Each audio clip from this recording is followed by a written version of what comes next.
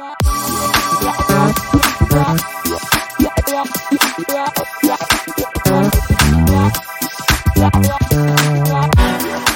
to the One Haas Alumni Podcast. I'm your host, Sean Lee, and today I'm joined by Robert Chatwani, EW MBA class of 2007. He is currently the CMO of Atlassian and was a chief executive at eBay and Teespring. Robert, welcome to the podcast. Oh, thank you very much, Sean. It's great to be here. Robert, can you start us from the beginning so that we can hear a little bit about your origin story? Oh, for sure. My parents, it really starts with their story. They came to the United States from India in the early 1970s. My father just had a very strong ambition to explore the world. Both my parents ended up settling and choosing Chicago, which is where I was born, actually out in the suburbs of Chicago. And so wow. I've got roots in the Midwest, but also very strong connections back to India. And I eventually made my way out to San Francisco, but I still call Chicago and the Chicago suburbs home. I do have to ask, what part of India, because India is a big country. Yeah. And what part of Chicago? All right, good. Our family's from the state of Gujarat, so Western India, and specifically the city of Ahmedabad. It's the largest city in Gujarat. And then in Chicago, and I grew up in the northwest suburbs, out a small town called Des Plaines, Illinois, globally known and famous for being the home of the first McDonald's. So that's the claim to fame. I remember being there and going there for milkshakes as a kid. But it's right outside of O'Hare Airport. So if anybody's flown through O'Hare, you've been within a stone's throw of my house. So I eventually started my career, went to school in Chicago, but the greater Chicagoland area, I still have lots of friends and family there. So I still call that home. What did you study for your undergrad? I studied economics and Japanese. I was at DePaul University. Very classic Chicago institution. And early on, just to be very open, I didn't know what I wanted to study. And so my father had a finance and accounting background. I started down that path, very quickly discovered that was not for me, explored a lot around economics and fell in love. And so much so that, I'd always been fascinated by the idea of studying overseas. So I ended up finishing my final year of undergrad in Japan, in Osaka. And that even further advanced sort of my love for economics. I had a chance to study Japanese and fell in love with the culture. Eventually came back to the US, but this intersection of international trade, economics was always something I was very passionate about. How did you go from that to marketing? I wanted to basically punt this idea and question around what to be when I grow up. And I was very lucky. I held all kinds of odd jobs throughout high school and college. But after coming back from Japan, I was really fortunate to find an opportunity that really allowed me to, let's just say, buy a lot of time to figure out what I ultimately wanted to do with my career. So I started in management consulting. And the beautiful part about that is you get exposed to a lot of different industries, a lot of different sectors, and lots of really smart people.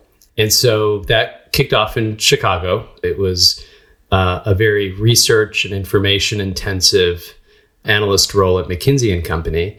And the benefit of being young and new inside of a consulting firm is you get to traverse a lot of different clients, a lot of different industries. And it's probably there that I really felt the power of marketing to drive growth, particularly consumer marketing. I started in the Chicago office, so we had a lot of very classic and traditional clients in consumer packaged goods and retail. And a few things that I really walked away with from that experience were, one, the power of consumer marketing to drive growth inside of companies, and the power of purpose-driven companies that really stand for something and build meaningful relationships with customers. And so it's really the intersection then of trade and economics and large global companies, and then this whole idea of building deep relationships with customers, and just frankly, being inspired by some mentors there who really helped shape my thinking around what I really wanted to do when I grew up. So that was a pretty seminal time for me. And I'm a big believer that the first few years of your career, or really anytime you make a pivot, it's really important to treat those as learning years, because you're still in discovery mode, right? Of trying to understand what path you might go down or how you might harness your personal interests and connect that to the things that you care about. Thank you for sharing that, especially as a fresh grad myself right now. That's That's a good reminder. Yeah. Because I am making a hard pivot into this podcasting world. Yeah. The last thing I thought about coming to the MBA was that I'm going to start a podcast business. Here's the thing. It's, I have the benefit of now a couple of decades or more. But when I look back, my belief is that the greatest careers are discovered, not planned. So buckle up and as long as you're willing to embrace some of the uncertainty that comes with that, I also think you open yourself up to the most growth opportunity. And for me, that's been the most defining principle of the path that I've taken is I don't exactly know what I want to do next, but really taking advantage of the opportunity to learn as much as possible and to bring the best version of myself to whatever I'm doing. I might get this wrong. It might be an Einstein quote, but it's something to the effect of, if you know exactly what you're going to do and how you're going to do it, what's the point of doing it?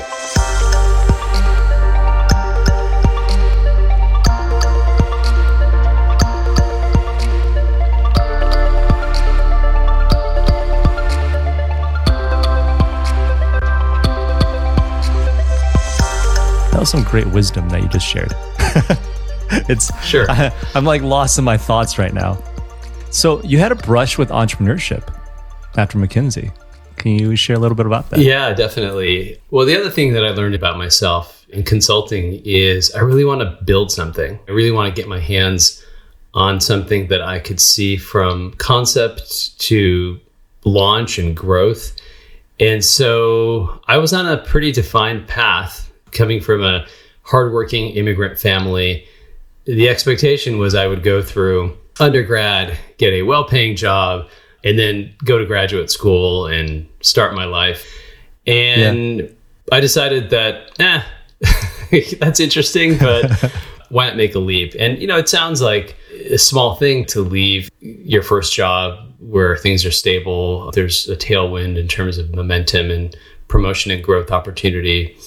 But for me at the time, with very minimal savings, trying to balance the expectation that I knew my family had of what I would do, it was sort of a tough moment. But I was really lucky. I had a very close friend, Samir Bhatia, who I got along with extraordinarily well. And we were basically like, brothers. And he and I knew that we wanted to do something together.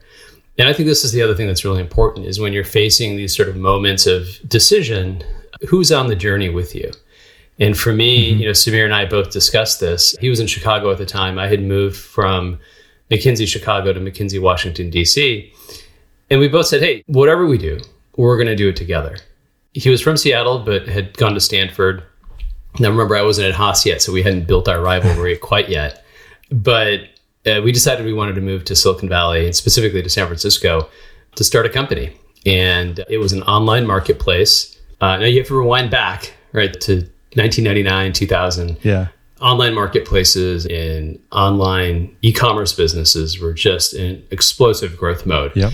But the idea we had was really simple, which is what if you could create an online marketplace for consumers to trade things? So not necessarily buy and sell, but if you had something that you loved, video games, DVDs, books, but it wasn't of value to you anymore. You knew there were things that you wanted in exchange. Why not create a marketplace where you could barter and you could trade these things? And so that was the idea. It was a business. We called it Monkey Bin. And it was, imagine, kind of an eBay without cash. Yeah. And we felt so passionate about this idea because we had seen this work on college campuses. And Samir, when he was at Stanford, somebody would come around to the dorm every month just with a big box of all kinds of great stuff. And the rule was you can have anything from the box that you wanted as long as you put something in. And so the birth of the idea was really a trading marketplace for media. Yeah. It would come with a community, and it would come really with this idea of individuals coming and listing all the things that they were willing to trade and then shopping for things that they wanted.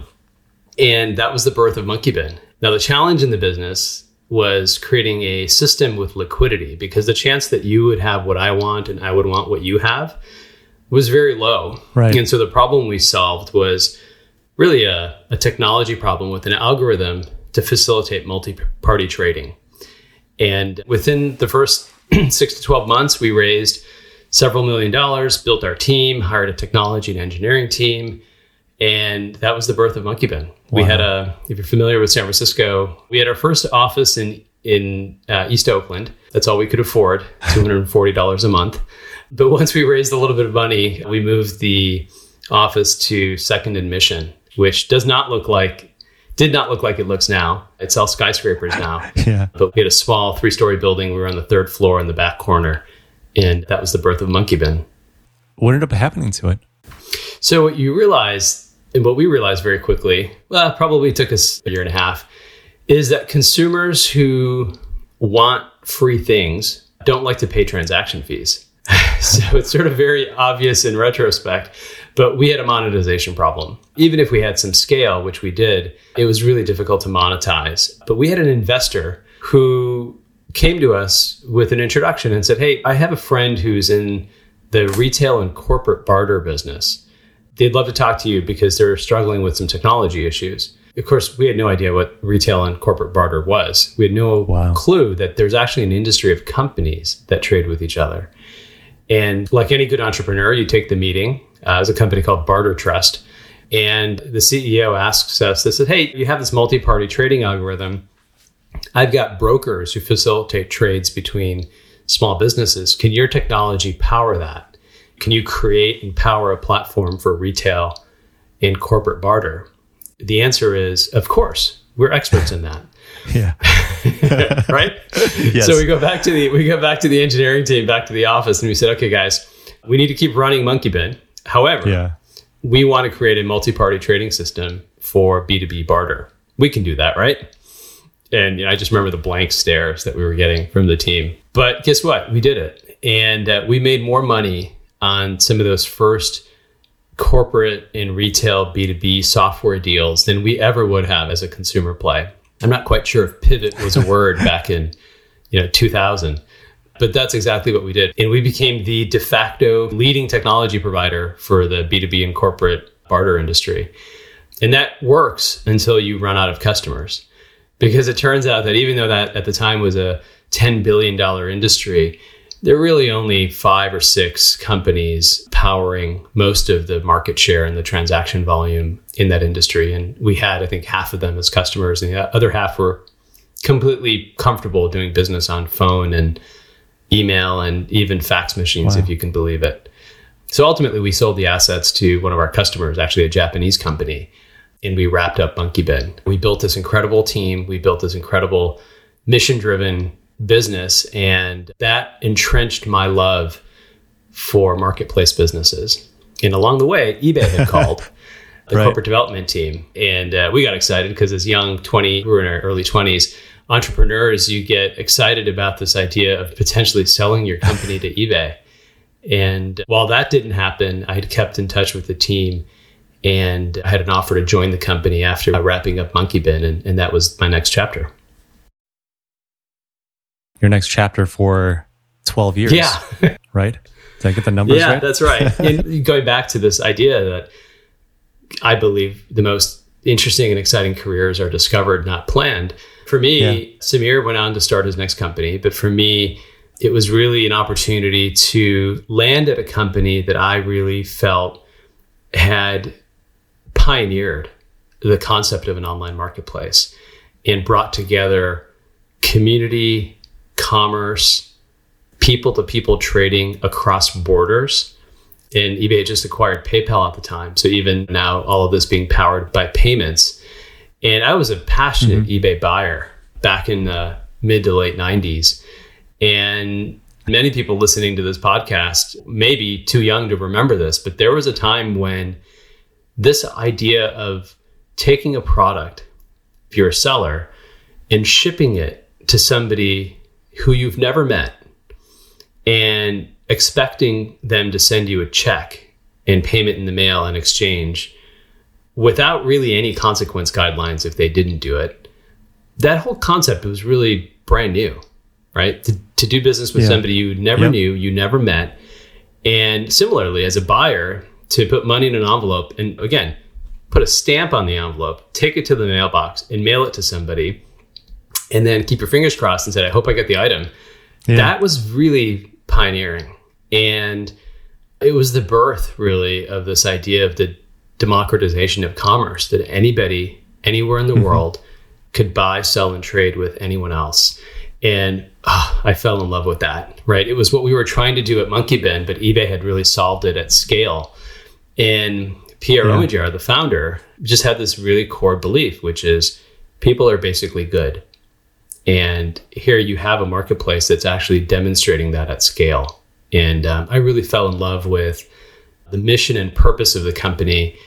And the opportunity was to come in and join a small entrepreneurial team inside the company to build out the platform and the developer network and sort of this small ecosystem. And so I couldn't pass that up. It was an entrepreneurial role in the context of this burgeoning marketplace.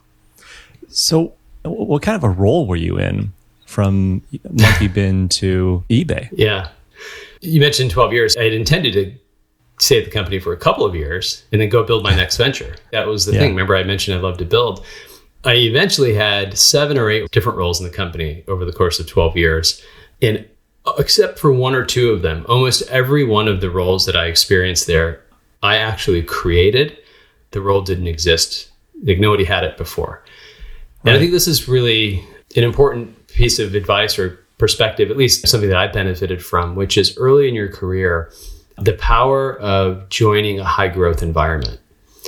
And that's what I got very fortunate and lucky with at eBay, which is high growth environments manufacture opportunities at a completely different pace than companies or organizations that are growing slower. And I would argue that even in large traditional companies or any type of company that is overall maybe a lower growth company, within those organizations, there are pockets and teams that are growing faster. Go park yourself there. And that's really what I benefited from at eBay. My first role was managing the strategy and roadmap for what we had called the eBay Developers Program, which is building out an entire ecosystem of third-party developers who would create apps that would integrate into eBay. Wow. Now, remember, Facebook wasn't around. Google had not opened up their APIs, their platform. Mobile didn't exist. So this was really at the edge of really thinking about how do you take innovation and instead of saying, hey, we're going to build it here, push out the services that enable third-party developers to connect to a platform and drive that innovation. And so we saw thousands and thousands of buying and selling apps and research and data apps, things that we could have never predicted. And that was a lot of fun because here we were, this sort of small ragtag team inside of the company with a remit to go prove that this can work. And again, we had great leadership and some fantastic folks who were really believing in the mission of the power of a platform. And we were fighting up against forces in the company that just didn't feel that was important. But that became a huge driver of eBay's growth. And so of the hundreds of millions of listings on eBay that would come in over the course of months, eventually 40, 50, 60% of that came in through those third-party applications. Wow. And so we were working on a part of the business that 1 was very entrepreneurial, 2 was fast growth, 3 was having a direct impact on revenue. And when you put those 3 things together, great things happen. And that really led to this passion to do things like that inside of the company, to find things that were maybe at the edge, unproven, but I really believed would have a huge amount of potential. And that really, I think, defines sort of the journey I took within eBay. There was a pretty seminal moment during your time at Haas with your best friend, your co-founder, right, for the first business. Can you share a little bit about that story with us? Yeah, it's a very personal story, but one really that's going to stay with me for the rest of my life. I was at Haas in business school, and Samir Bhatia, my best friend and the co-founder in my company, he had gone on to start his next company. I had gone to eBay. And Samir was going back and forth from the US and India, and he was based in San Francisco. And he called me one day from India, and he said, hey, I'm not feeling well. I just wanted to let you know I'm going to go get checked out at a doctor and see what's going on. And then I kept close touch with him. Probably a week later, he called me and he said, hey, listen, something's not right.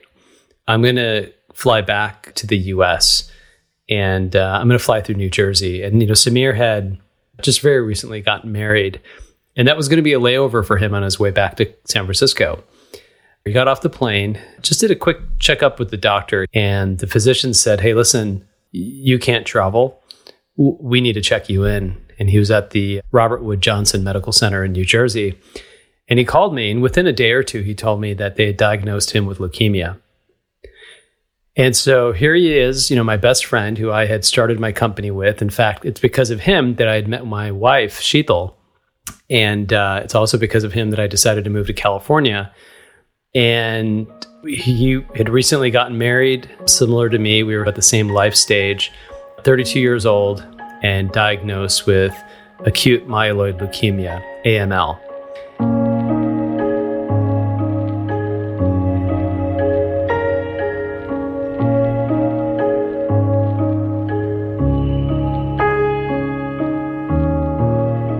There's a treatment protocol for that. And so he went through that treatment protocol, eventually transferred to the Fred Hutchinson Cancer Care Center out of Seattle, where his family was based. And what we thought would be a path to recovery in the medical system and a path towards resolution, and for somebody his age, what we thought would and hoped would be a speedy path to recovery actually turned out to take a twist and go down a very different direction. What'd you have to do? I know you embarked on an adventure of your own to help your friend. Yeah, so the treatment for AML is typically some combination of chemotherapy, radiation, the first line of defense, a set of drugs to really treat the disease very directly and head on. And within a matter of months, all of that failed. And the doctors told Samir that in order to survive, he would need a bone marrow transplant, which is a common procedure, and it's not unusual for leukemia patients. And so we said, hey, this is scary, and it's tough, but he's young, and there's a process for that. There's the National Marrow Donor Program in the United States, which at that time had about 8 million registrants. And the idea is you get matched with a potential donor in the registry. If you are a patient in need, the registry is really the first stop for doctors and physicians to see if there's a potential donor out there. And with 7.8 million donors, what we knew is that it's a very successful source of really helping patients recover from leukemia and other blood cancers. The good news is if you're Caucasian, the chances are actually greater than 80% that you would find a match and you could get a donor to contribute their bone marrow.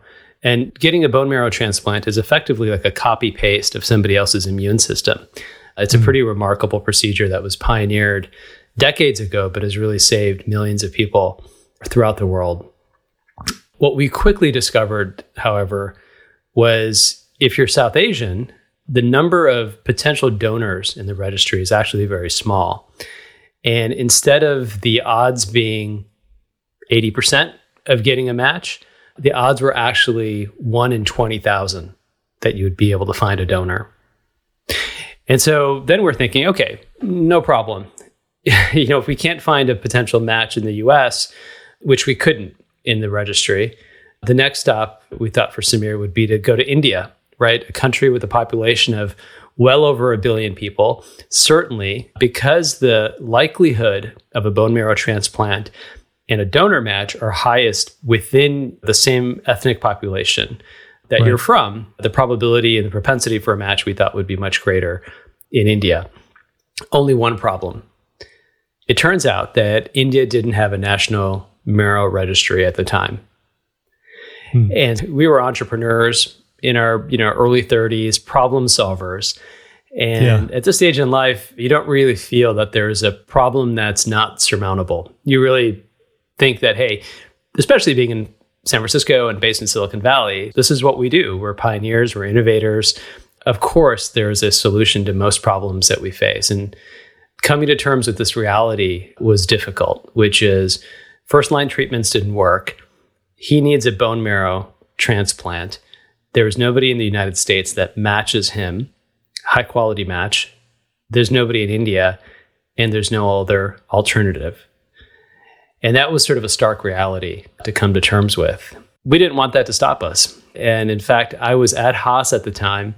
I was, in fact, Jennifer Aaker, one of my favorite professors. Her father, David Aaker, is a legend in marketing and brand strategy And Jennifer was also teaching at Haas. And I was in her class and I told her, hey, I think I'm going to have to drop this semester because I need to focus on helping my friend. And she said, okay, I don't quite fully grasp everything that you're working on, but tell you what, come to me with some more detail and figure out a way if whatever you're going to work on can just become part of what this class is about. And we had mapped out what we were going to do here. All I knew is I needed to spend more time with Samir and figure out how we could help him. And so that's exactly what I did. I stayed at Haas and really inspired by her, took the time and space to sit back and really talk to Samir about what's next. What does this actually mean? The challenge that Samir was told, and we later learned, is Samir desperately needed a bone marrow match. And just not need a bone marrow match, but he actually needed a bone marrow match within the next 12 weeks. It was that pressing and that urgent. And so we had three options. Option one was do nothing. Let the medical system take its course, hope that a match happens to turn up. If a new donor enters the registry, that we'll be able to find somebody who matches him. The second is that we could actually do something, which is we could go to all of our friends and family. We can go through our network of South Asian professionals and people that Samir knows and ask them to become a donor, a potential donor in the registry. And the process of joining the registry is actually very straightforward. It's a cheek swab. You take a swab, rub it up against the cells of your cheek on the inside, and you put it in an envelope and you ship it off to the National Marrow Donor Program. You register. So It wasn't painful, very straightforward. But then we also realized that, hey, there's actually a third option here. The third option was to actually do something seismic, to go big and play the odds. And what that would mean is if we actually went out and registered 20,000 people, then we can make the math work. Because if the odds were 1 in 20,000 that he'd actually be able to find a match, then let's go get 20,000 South Asians registered. And that should mathematically at least, help us find the match that he needed to save his life. So sounds simple, but the problem, if you remember, is we only had a matter of weeks to actually get this done. And that was a challenge. And so, I mentioned earlier, I was at Haas sitting in Jennifer Acker's creativity and innovation in marketing class. And I had come back to her and said, hey, Professor Acker, I have to drop this class because I need to help save my friend's life. And it wasn't just me, but there was another really good friend of ours who sadly at the same time as Samir, a Berkeley grad, Vinay, who also had leukemia and needed a bone marrow match. And so we wanted to spin up and start really powerful campaigns for both Samir and Vinay to go out and find a donor to save their life. And one of the things I had learned in Jennifer's class was this philosophy of reversing the rules. And one of the rules I remember very vividly is when you're trying to do something big, act first, then think. Yeah. Right? And she said, hey, do what you need to do.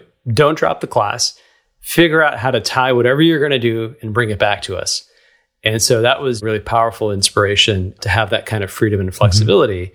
And it allowed us to really put an incredible campaign in place that we called Help Samir. And we went to work. And it's this very basic belief that doing nothing was just not an option. And I think this applies to many dimensions of life. If you feel stuck, if you feel like you need to move something forward, dream of a solution that's as big or bigger than the problem that you're trying to solve. And don't sit still, right? The price of inaction is far greater than the cost of making any mistake. Because what you can do is when you embark on this journey to go drive change, you will figure out along the way what you need to do to adjust. And so we took this very basic idea of dreaming big and we went for it. In 12 weeks, we ended up hosting 470 bone marrow drives across the country. We enacted 3,500 volunteers through Vinay's campaign and Samir's campaign. At the time, it was Senator Barack Obama even shared an endorsement letter supporting the initiative and the efforts. And in the end, we registered collectively 24,662 new donors into the Be the Match registry. And it was remarkable because when we got started, there were only about roughly 40,000 South Asians in the registry. We brought that up by over 24,000 new individuals just in a matter of a few months. And from that effort, Samir found, as did Vinay, bone marrow matches, which was remarkable. And we had a very clear purpose, which is to save our friend's life for both of them. And we went bigger than we could, not because we necessarily wanted to, we didn't have a choice. And it's by thinking big and going big and really breaking the boundaries of what had been done before that we were, as a team, were able to achieve those kinds of results.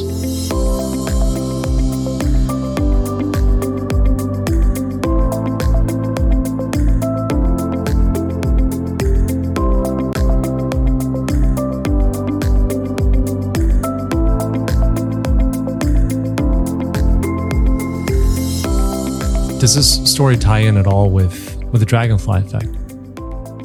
Yeah, so Professor Acker, I think, was inspired by this and a number of other things that were happening in the world, which is leveraging and harnessing the power of social media. You have to rewind back into the early days of Facebook and Twitter and these social platforms.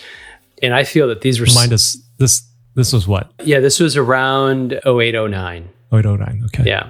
Yeah, which, for those platforms was quite early. Yeah, Twitter had just launched. Yeah, that's right.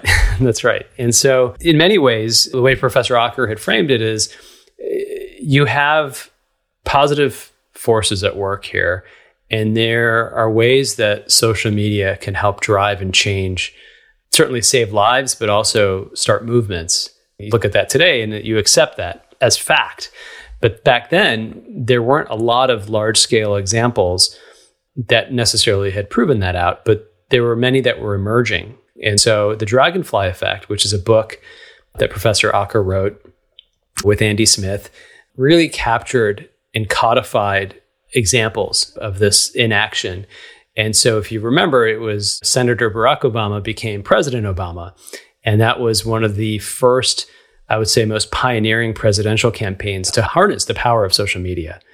Other organizations like Kiva.org had emerged. And these were these very powerful bottoms-up movements to engage people in enacting social change or having social impact, and proving that any one person could have an impact that perhaps previously couldn't have happened. And it's because of the way that we connect. It's because of the way that we have the opportunity to contribute, to give back, to be part of something bigger than just ourselves. And that's the premise of the Dragonfly Effect, which is the power of any individual to drive positive social change.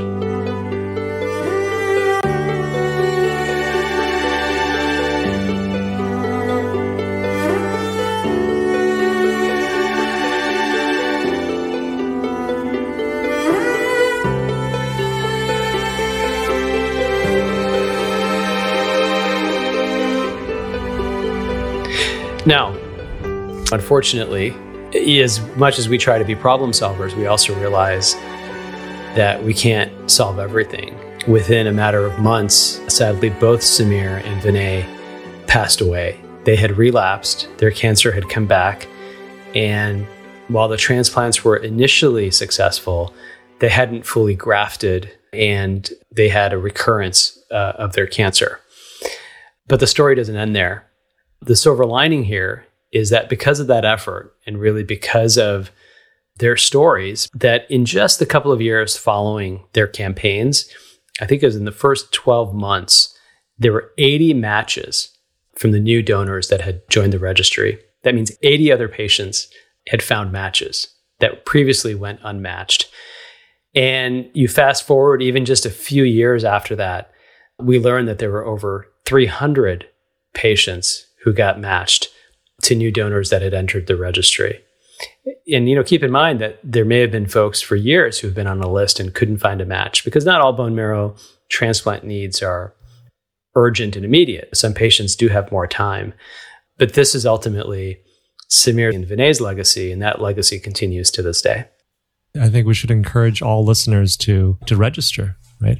Yeah, it's really easy to do. You can go to bethematch.org, and even if you can't physically show up, given the times we're in, at a local drive, you can go to Be The Match and request a kit to be sent via mail, and you can mail it back in, and it's painless. It's just a cheek swab, and you are signing up to potentially save someone's life. It's one of the most powerful gifts that any of us can give. Yeah. And the lessons from that story, frankly, apply to so much more than just that campaign that I mentioned. Samir was a prolific entrepreneur, and in many ways, what we did embodied a lot of his beliefs in how to build an organization, how to build a company. And if you break down what we did, and we've tried to codify this to help other patients in need as well. But one is define a really clear goal. And we had a very clear goal, which is we needed to get 20,000 people registered in 12 weeks. Tell your story. We told Samir's story. We made it very personal as an entrepreneur, as a newlywed, as a Stanford grad. There are many different ways to connect to different audiences by telling his story in an authentic and very human way. And he did it as well. He posted videos on YouTube. He was a prolific blogger, and he had his authentic voice. But tell your story. The next thing I would say is act first, then think. Right. And think really big. Don't be shackled by maybe the constraints of the resources you have access to, because what's possible goes well beyond the resources that are immediately within the scope of your control. Go enlist your army of people who you need to support you on your journey, and don't ask, because if you ask somebody for help, you're opening up the possibility that they might actually say no. And so just require it. Say, here's what I need from you. Yeah. Right? Here's what I'm trying to get done. Hopefully you have something to inspire them with, and then tell them what you need. And it's remarkable when you just require it, how people who really believe in what you're doing, how they respond. And then the last thing, execute like crazy, right? There's no success without the hard work. And in this case, it was incredible amount of volunteers and folks across our teams that actually made this possible. You could apply those principles to anything that you do in life. I imagine a lot of this must have transferred into your career. Just to switch gears a bit, what are some other impacts this project has had in how you look at the business world? I think the biggest one is sort of a reminder, and it probably brought into more clarity for me than ever before, around the power of purpose. I talked a little bit about this when we discussed why I loved working at eBay. It was a purpose-driven organization with a core set of beliefs around commerce and economic democracy. In Samir's campaign and what we were able to do with him, for him, it's a story really defined by purpose, right? And in that case, it's a purpose to help save his life. But it had an even bigger purpose, which we didn't necessarily focus on when you embark on this journey. You're just trying to solve the problem that's immediately in front of you. But when you look back, you realize that it's a really powerful organizing force to affect change beyond your imaginations. And so for me, this has really been a central theme, to organize my life and live a life defined by purpose. And in fact, when I say that, I literally mean writing it out. And I would encourage anybody to do this, which is there's what you do, which is the things that we work on day to day, or the choices we make around how we spend our time. But there's the why. And the why should come ahead of the what, or at least don't go too long on the what without first defining the why. And one of the classic TED Talks is from Simon Sinek on this. Start with why. But this is really powerful. And the reason I say write it out, and when I say write it out, it's literally take a pen and pull out a sheet of paper and make it tactile, right? Like your eyes, your touch, your senses all connect to this, and spend time on this. And for me, it took a while, but when I wrote it down and I got it right, it was so authentic and so me that it's really served as the North Star for my life. And I define my purpose as building meaningful businesses that create hope and opportunity in the world, and to do it with high-performing teams. I expanded on that later, which is, in addition to that, to serve as a role model and be an inspiring father, husband, and son. And so a powerful purpose, I think, for anybody serves as not just a North Star and a guide for what you do, but arguably it's even more powerful to help you define what not to do. And what I found is when you write this down, sort of the world organizes itself to help you. And one creates a lot of energy because you have clarity now. Yeah. And secondly, it actually serves as a filter for how you spend your time and how you don't spend your time. And I think for many of us these days, barraged by opportunities, continuous shifts in how we're being asked to divide our time and focus our attention or not focus our attention, it's even more important to have that clarity and purpose, because it serves as governing logic for what you eliminate, not just what you introduce to your life. How often do you review this, your North Star? Yeah, I keep it in my wallet. In fact, John Donahoe, who was previously the CEO of eBay, now the CEO of Nike, when I learned from him that he has his own purpose and he wrote it down and he keeps it on a card in his wallet, I was like, wow, that is powerful. Now he could tell you what it is. He doesn't have to look at it, but he knows it's with him. Yeah. And I started doing a little bit of the same, but I revisit it at least once a year. I have an exercise where I plan the year with the family and sit the kids down and with my wife and think about what do we want to accomplish next year. Right. And I go back to that. And what I find is oftentimes when I'm stuck in a decision, whether it's a career opportunity or an opportunity to spend time with a nonprofit organization or a particular project, I may go down a certain path and I'll catch myself to say, hold on, is this aligned with my why? And the answer is typically pretty evident if it is or isn't, and it's always with you. It doesn't really there's no separation between your why and who you are and why you do what you do after a certain point. And I think that's when it becomes really powerful.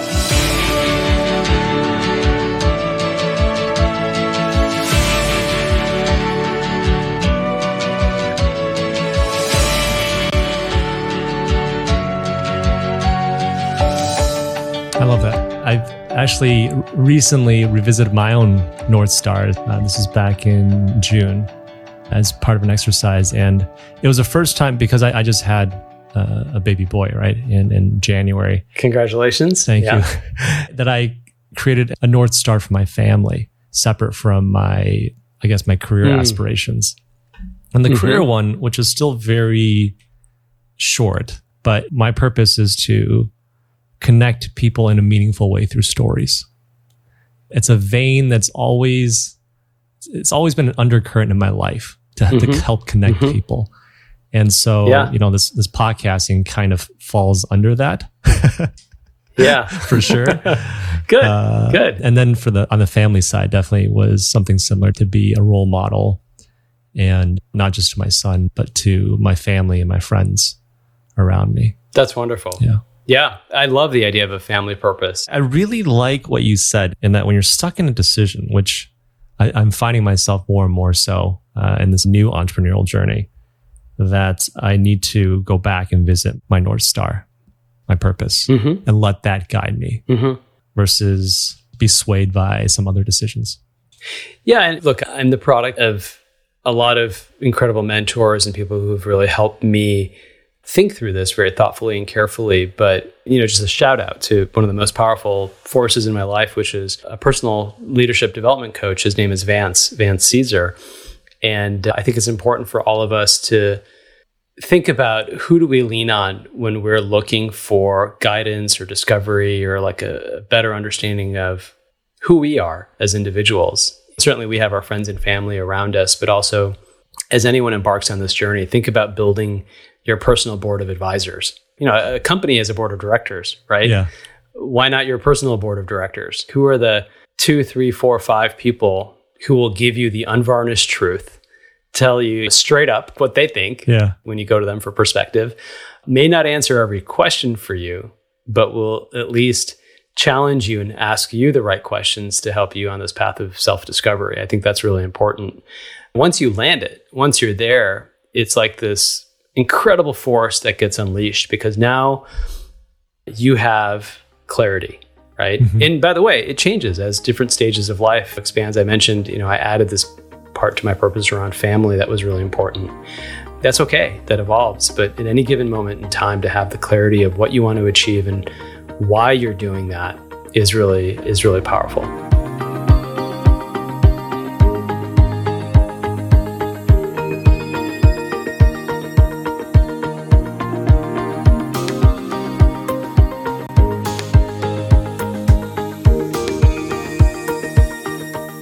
Do you have any advice on, how to build this board of advisors? Because just from personal experience, sometimes you feel like, wow, there's these amazing people out there. How could I possibly ask them for their time? What do I have to give back? Right? Sure. Look, every good relationship like this, I'm a big believer that each person has to feel like they are getting more than they're giving, right? Yeah. And if two people in any relationship, frankly, this could go for anything, but if two people feel like they are getting more from a relationship or an opportunity than they are giving, right. One, you'll avoid any sort of resentment. Two, it'll be self-reinforcing over time. And what I would say is start with those immediately around you, individuals who you admire, you respect. Tell them why you admire them and why you respect them, whether it's a manager, whether it's the CEO of the company you're working for, whether it's a thought leader in an industry that you're really passionate about, a professor, right? I mentioned Professor Ocker for me, played a really powerful force.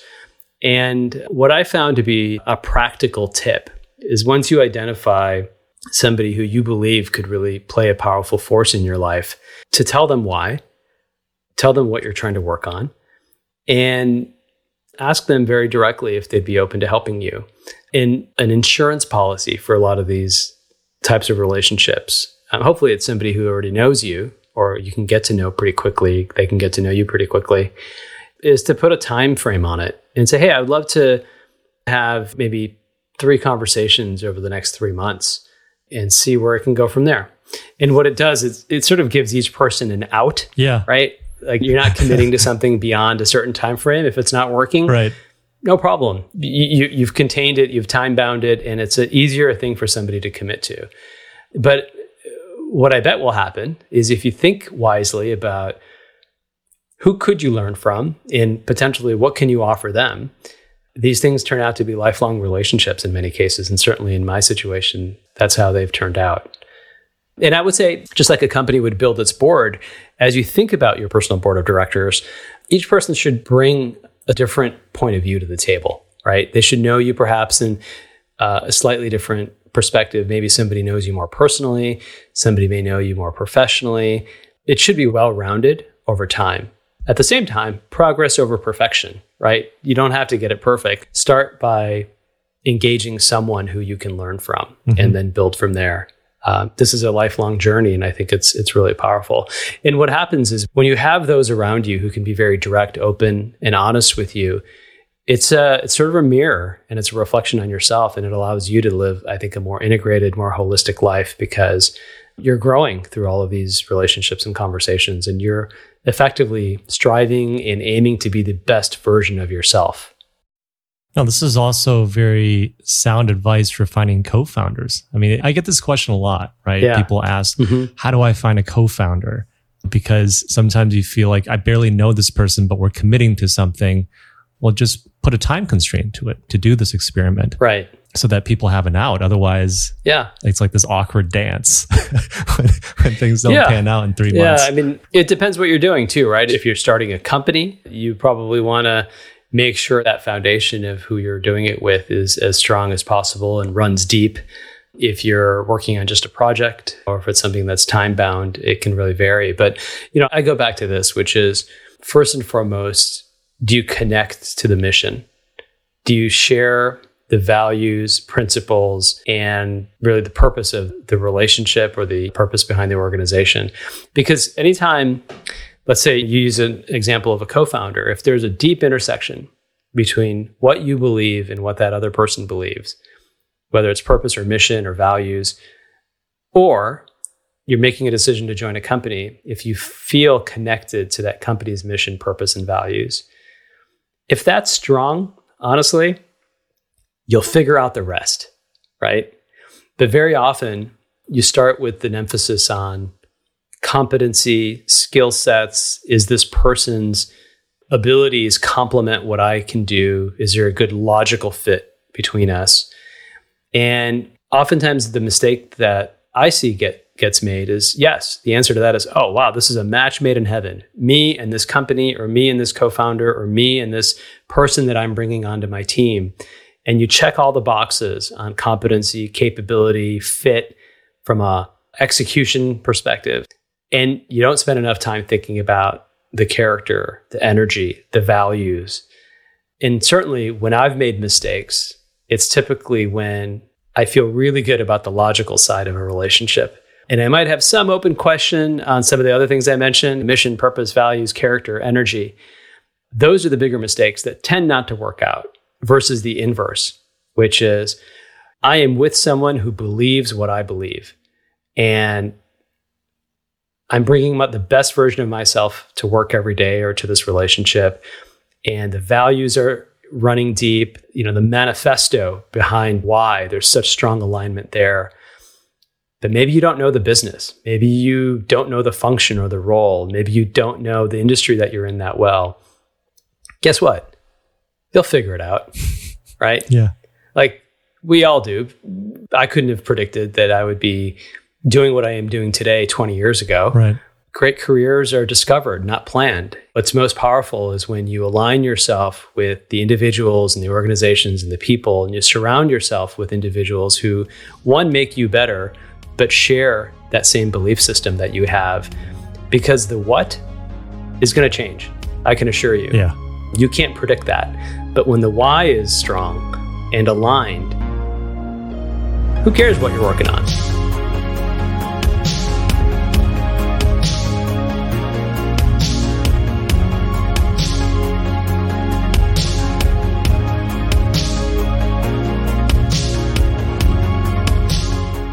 Another one of my friends and mentors, a guy named Gary Briggs, who was long ago the CMO of eBay and later the CMO of Facebook. One of the most storied marketing careers, incredible human being. And every time I ask him, hey, Gary, what's next? He'll say, I don't know. I'm trying to figure it out. I'm still kind of a work in progress. Like, you're a work in progress. Are you kidding me? You're like one of the most remarkably successful, pioneering global CMOs I've ever encountered and met and had the privilege of knowing. And he says, we'll see. I'm a work in progress. That's amazing. Well, I think we all are, right? Yeah. In some sense. Student always. That's right. That's right. I think one of my last questions is just interacting with you throughout this interview and seeing your demeanor. I'm really curious how you stay calm, how you manage stress as a leader, and especially in these turbulent times. We talk a lot about this because I don't think anybody across the world could say that they were really prepared for the time that we're in right now. And so how do we ensure that, while this might be an extreme situation, that even small things day to day that we're ready to take them on? And I always come back to this word resilience, which is how do we build more resilience into our lives? And for me, again, I don't have the answers on this. I think we all, especially as knowledge workers, in front of computers all day, and we are rewiring our brains. I'm convinced there's like neuroplasticity happening here as we interact differently with technology. How do you build resilience into your life? And I don't have any magic answers, but for me, it is the basics, which is one, whenever possible, do what you love every day. And you might not love every day, but you have to sort of fundamentally enjoy what you're doing. Yeah. Two, find things that serve as a source of energy for you. And I'm a big believer that there's two types of people in the world. There's the people who help create energy. There's people who take it away. Right. Surround yourself with those who create energy. And then third is there's no such thing as, I think, balance. It's really about trade-offs. And so when you make those trade-offs, be conscious about how you spend your time, where you spend your time, who you spend your time with. And then all the fundamentals, right? Good nutrition, good sleep, exercise, fitness, and not just physically, but also spiritually and mentally as well. We all have our paths to that. I'm not here to promote or prescribe one method or the other than to say, design it into your life. Because I believe that it's those things around doing what you love, surrounding yourself with the right people and the right energy, and introducing some of these balancing mechanisms around good health and nutrition and sleep together. I think all of that together combined helps to build resilience.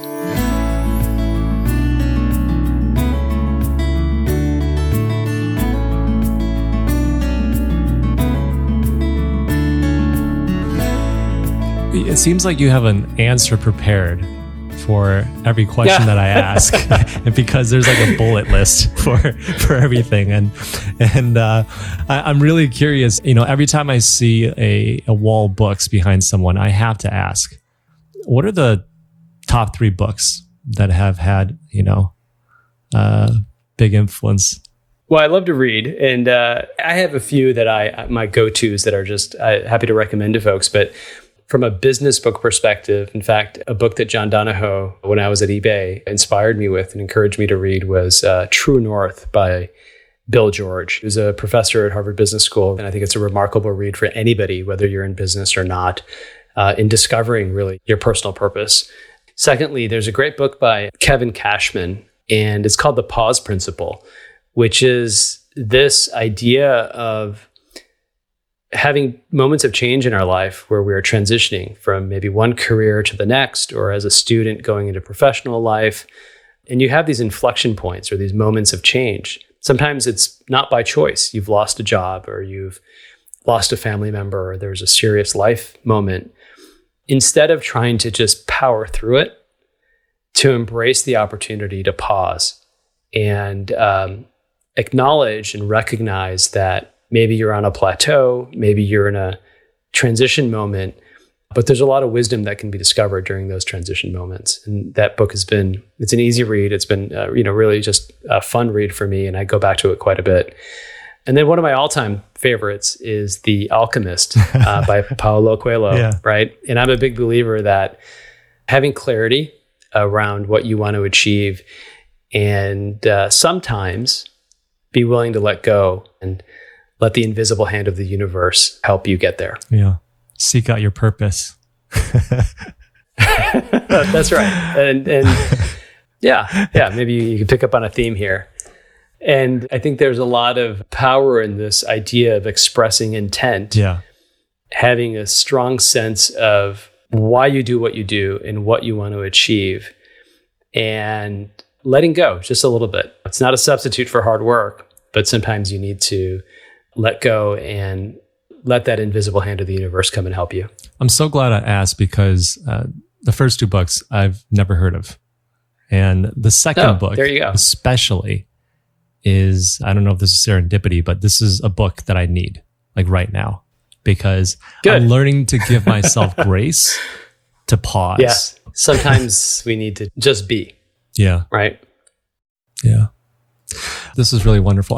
So I have to ask you for a little bit more, which is, what are 3 recent books that you've read that have stuck out? Okay. Yeah. There's a lot. There's one I've just picked up.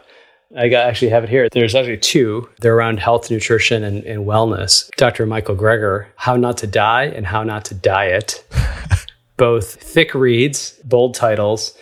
And then Leadership from the Inside Out is one that I've just picked up. So you could sense a theme here. Books on leadership, personal development, and then health and wellness. Those are sort of the things I actually love to digest now. Maybe it's just a sign of the times and the moment we're living in. I got recently dragged in by a friend into a couple Zen books. One was called One Blade of Grass. Okay. And then I was reading Practicing Stoic. And then one of my favorites lately that I've been recommending a lot is called The Courage to be Disliked. By I love it. Ichiro Kishimi. Okay, I'll check them out. I've added these to my list. Thank you so much for coming on the podcast, Robert. It's been such a pleasure. Yeah, Sean, it's absolutely been a privilege. I appreciate the time and getting to know you, and certainly the Haas community that's very personal to me and one I'm very passionate about. And even anybody who's connected and not in the core Haas community, but shares the values and principles of Haas. I love the opportunity to spend the time with you. So thank you. Thank you. Thank you for tuning in to this episode of the One Haas podcast. If you enjoyed our show today, please remember to hit that subscribe or follow button on your favorite podcast player. We'd also really appreciate it if you could give us a 5-star rating and review. You can also check out more of our content on our website at haaspodcast.org. That's podcast with an S at the end, where you can subscribe to our monthly newsletter and check out some of our other Berkeley Haas podcasts. Until next time, go Bears.